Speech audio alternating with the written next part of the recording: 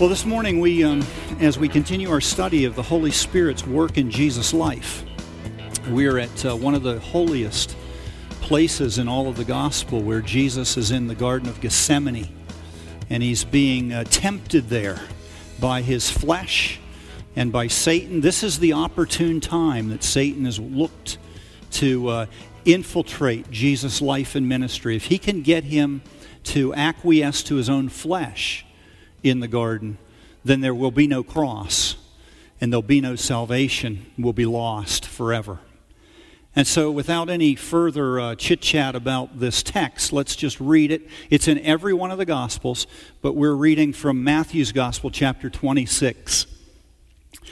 That right after the Passover feast, then Jesus went with them, his disciples, to a place called Gethsemane. And he said to his disciples, "Sit here while I go over there and pray." And taking with him Peter and the two sons of Zebedee, James and John, he began to be sorrowful and troubled. And then he said to them, "My soul is very sorrowful, even to death. Remain here and watch with me." And going a little further, he fell on his face and prayed, saying, "My Father, if it be possible, let this cup pass from me.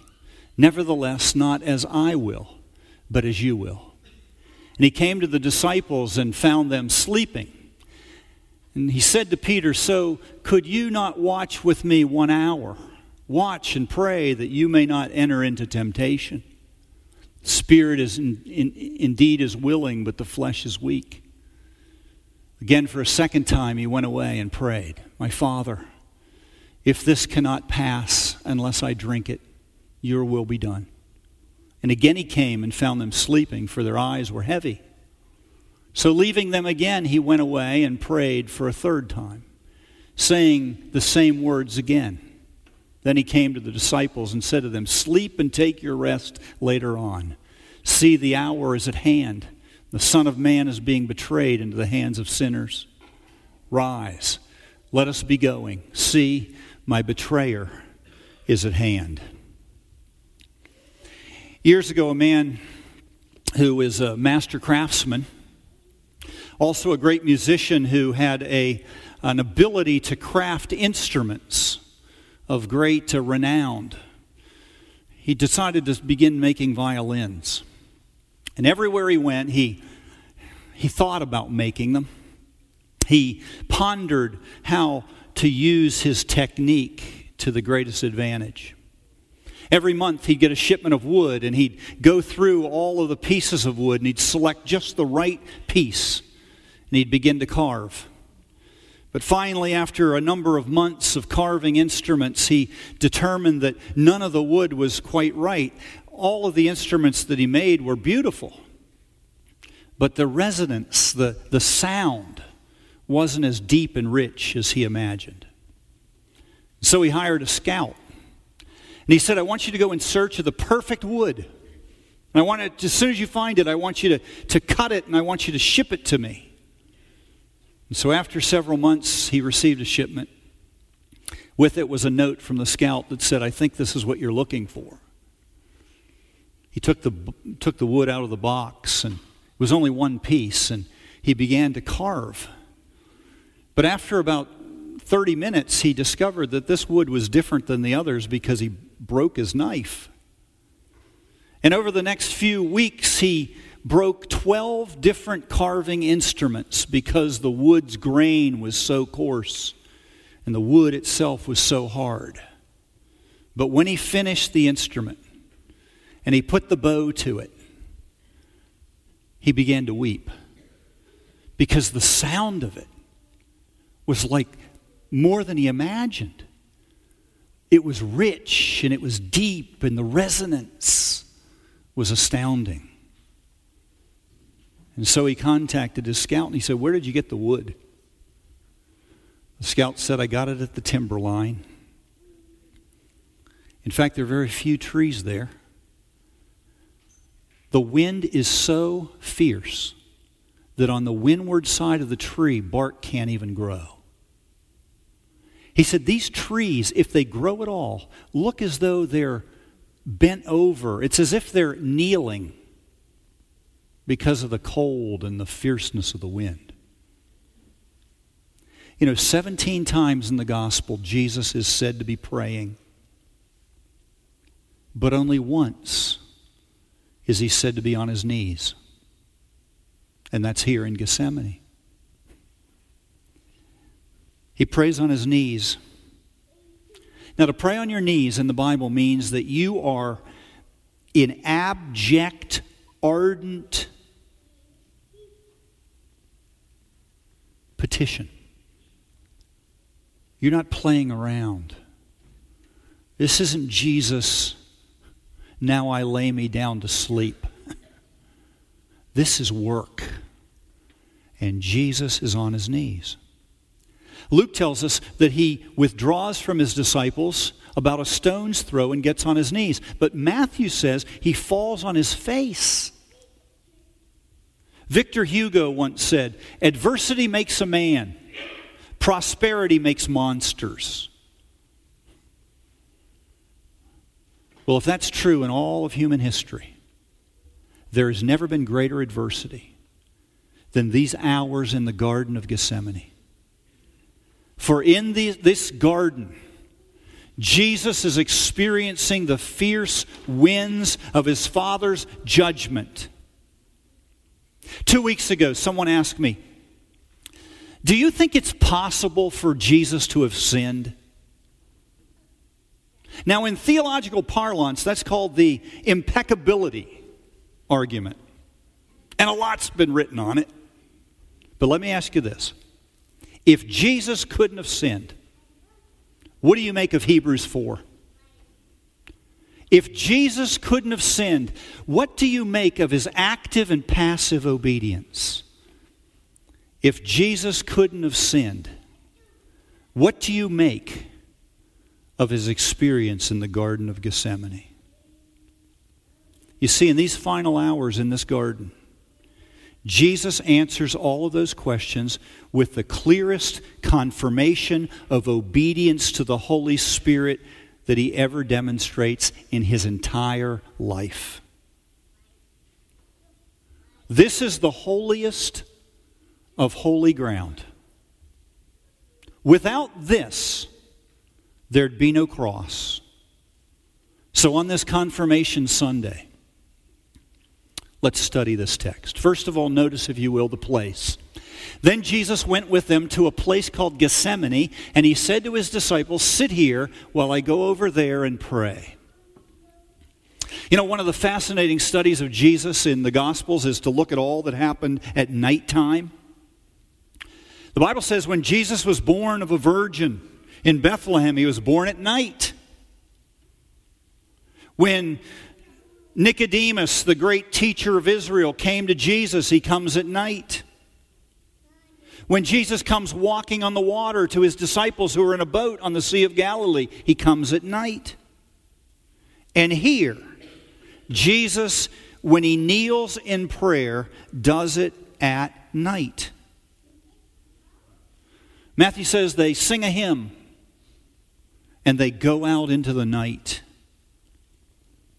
Somebody has said that in darkness our senses are heightened.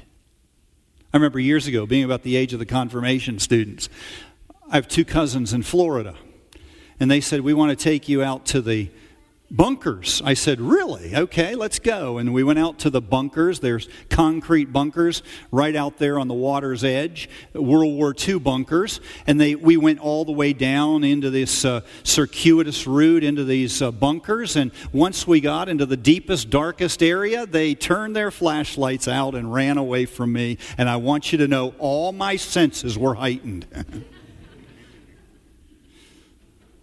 You think about it. In the daytime, you'll hear something, you'll ignore it. At nighttime,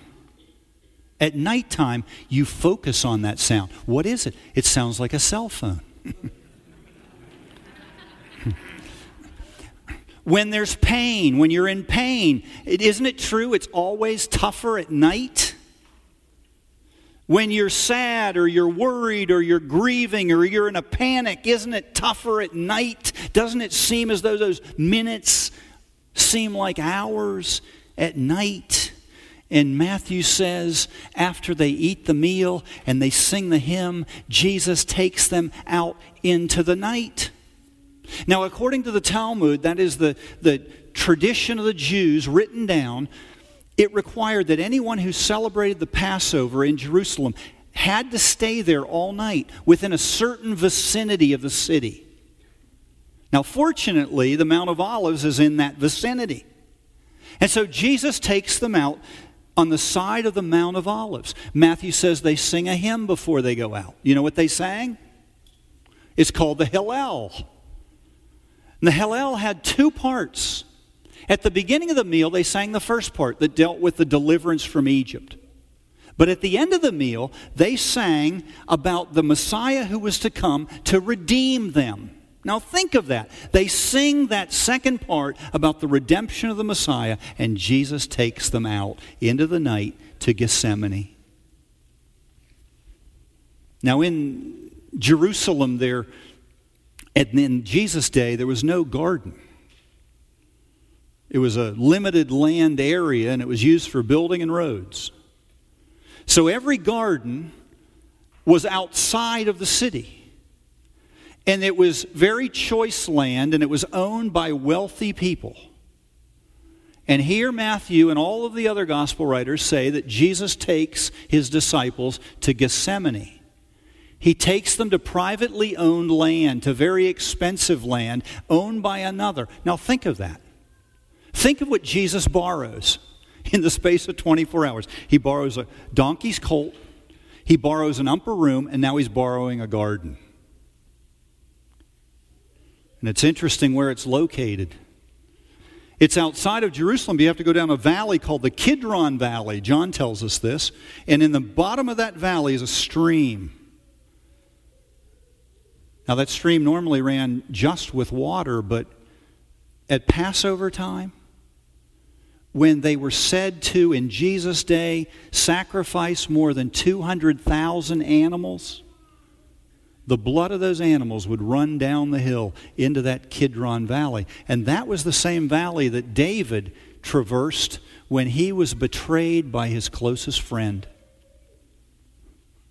In Leviticus chapter 4, it says that whenever a sacrificed animal is sacrificed in the tabernacle or in the temple, its carcass needed to be taken outside of the city. The writer of Hebrews says when Jesus suffered, he suffered outside the gate so that he could sanctify his people through his own blood. Now, most people think of that text as dealing with the west side of town where the cross was located, but absolutely it is true. Without the east side, there wouldn't have been a west side. Gethsemane's on the east. And I think it's interesting, that's exactly the same direction in which Jesus' Father, God Almighty, drove Adam and Eve out of the garden. Before he goes west, Jesus goes east. And in the Bible, east is always a tough place. And then second, notice the pain. Then he said to his disciples, "My soul is very sorrowful, even to death. Remain here and watch with me."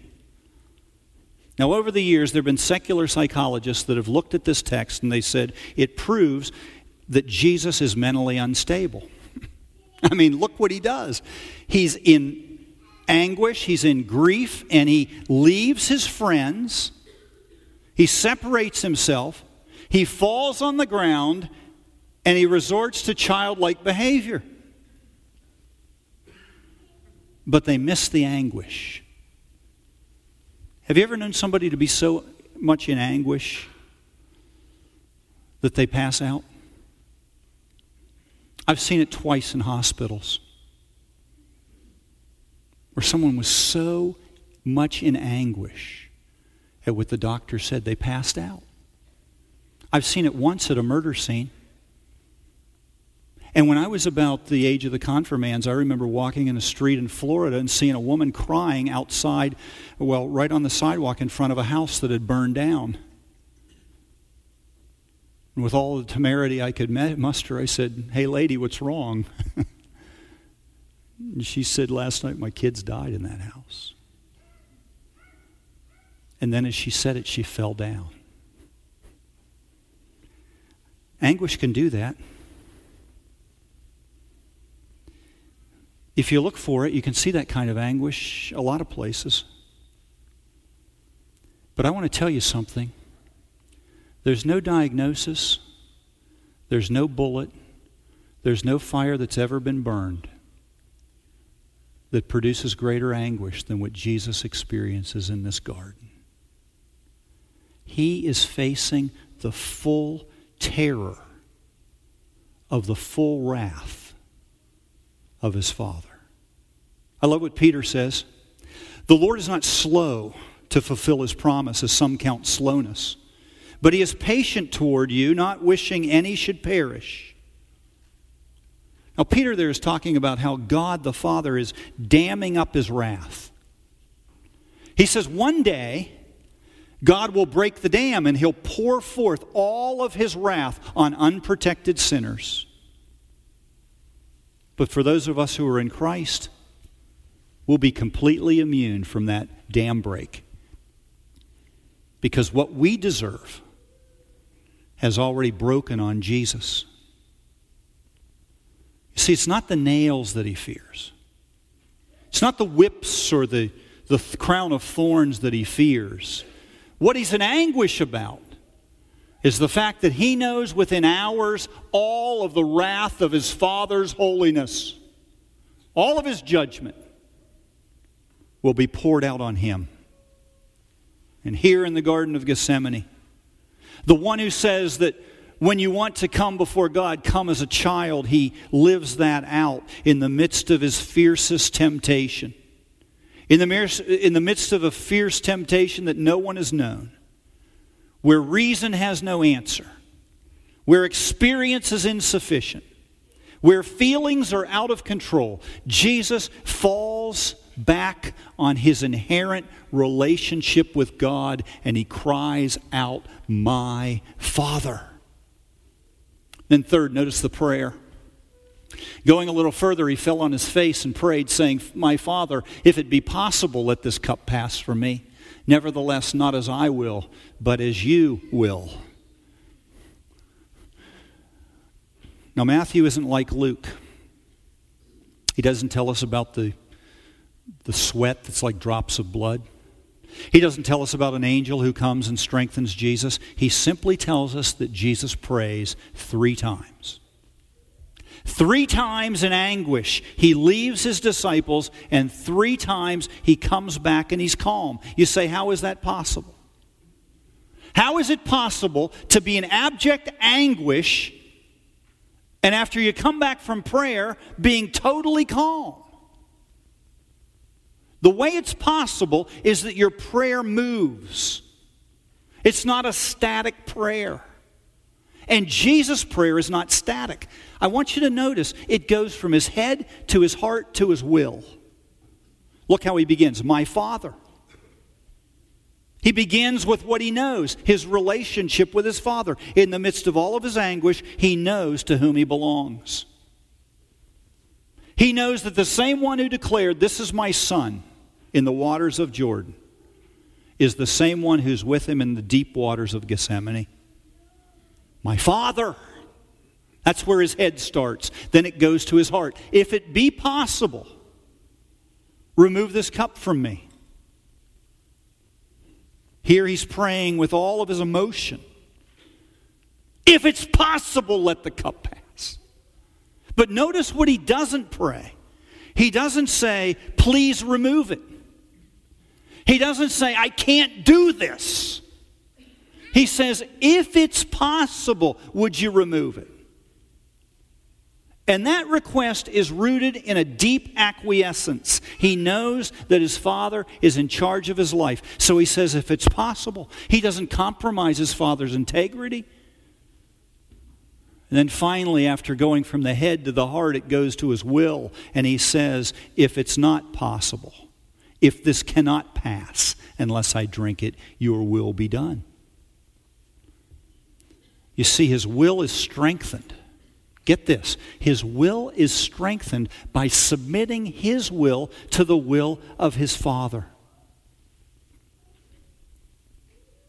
And then fourth, notice the pronouncement. Then he came to the disciples and said to them, "Sleep and take your rest later on. See, the hour is at hand. The Son of Man is betrayed into the hands of sinners." Now think about this. These are the same three guys that slept on the Mount of Transfiguration. Luke says they sleep because they're sorrowful, but there's no sorrow on the Mount of Transfiguration. They just sleep. Someone says these three are world-class sleepers. They fail him on every peak. And that's true. Every time Jesus takes them aside, they fall asleep. They fail him 3 times here.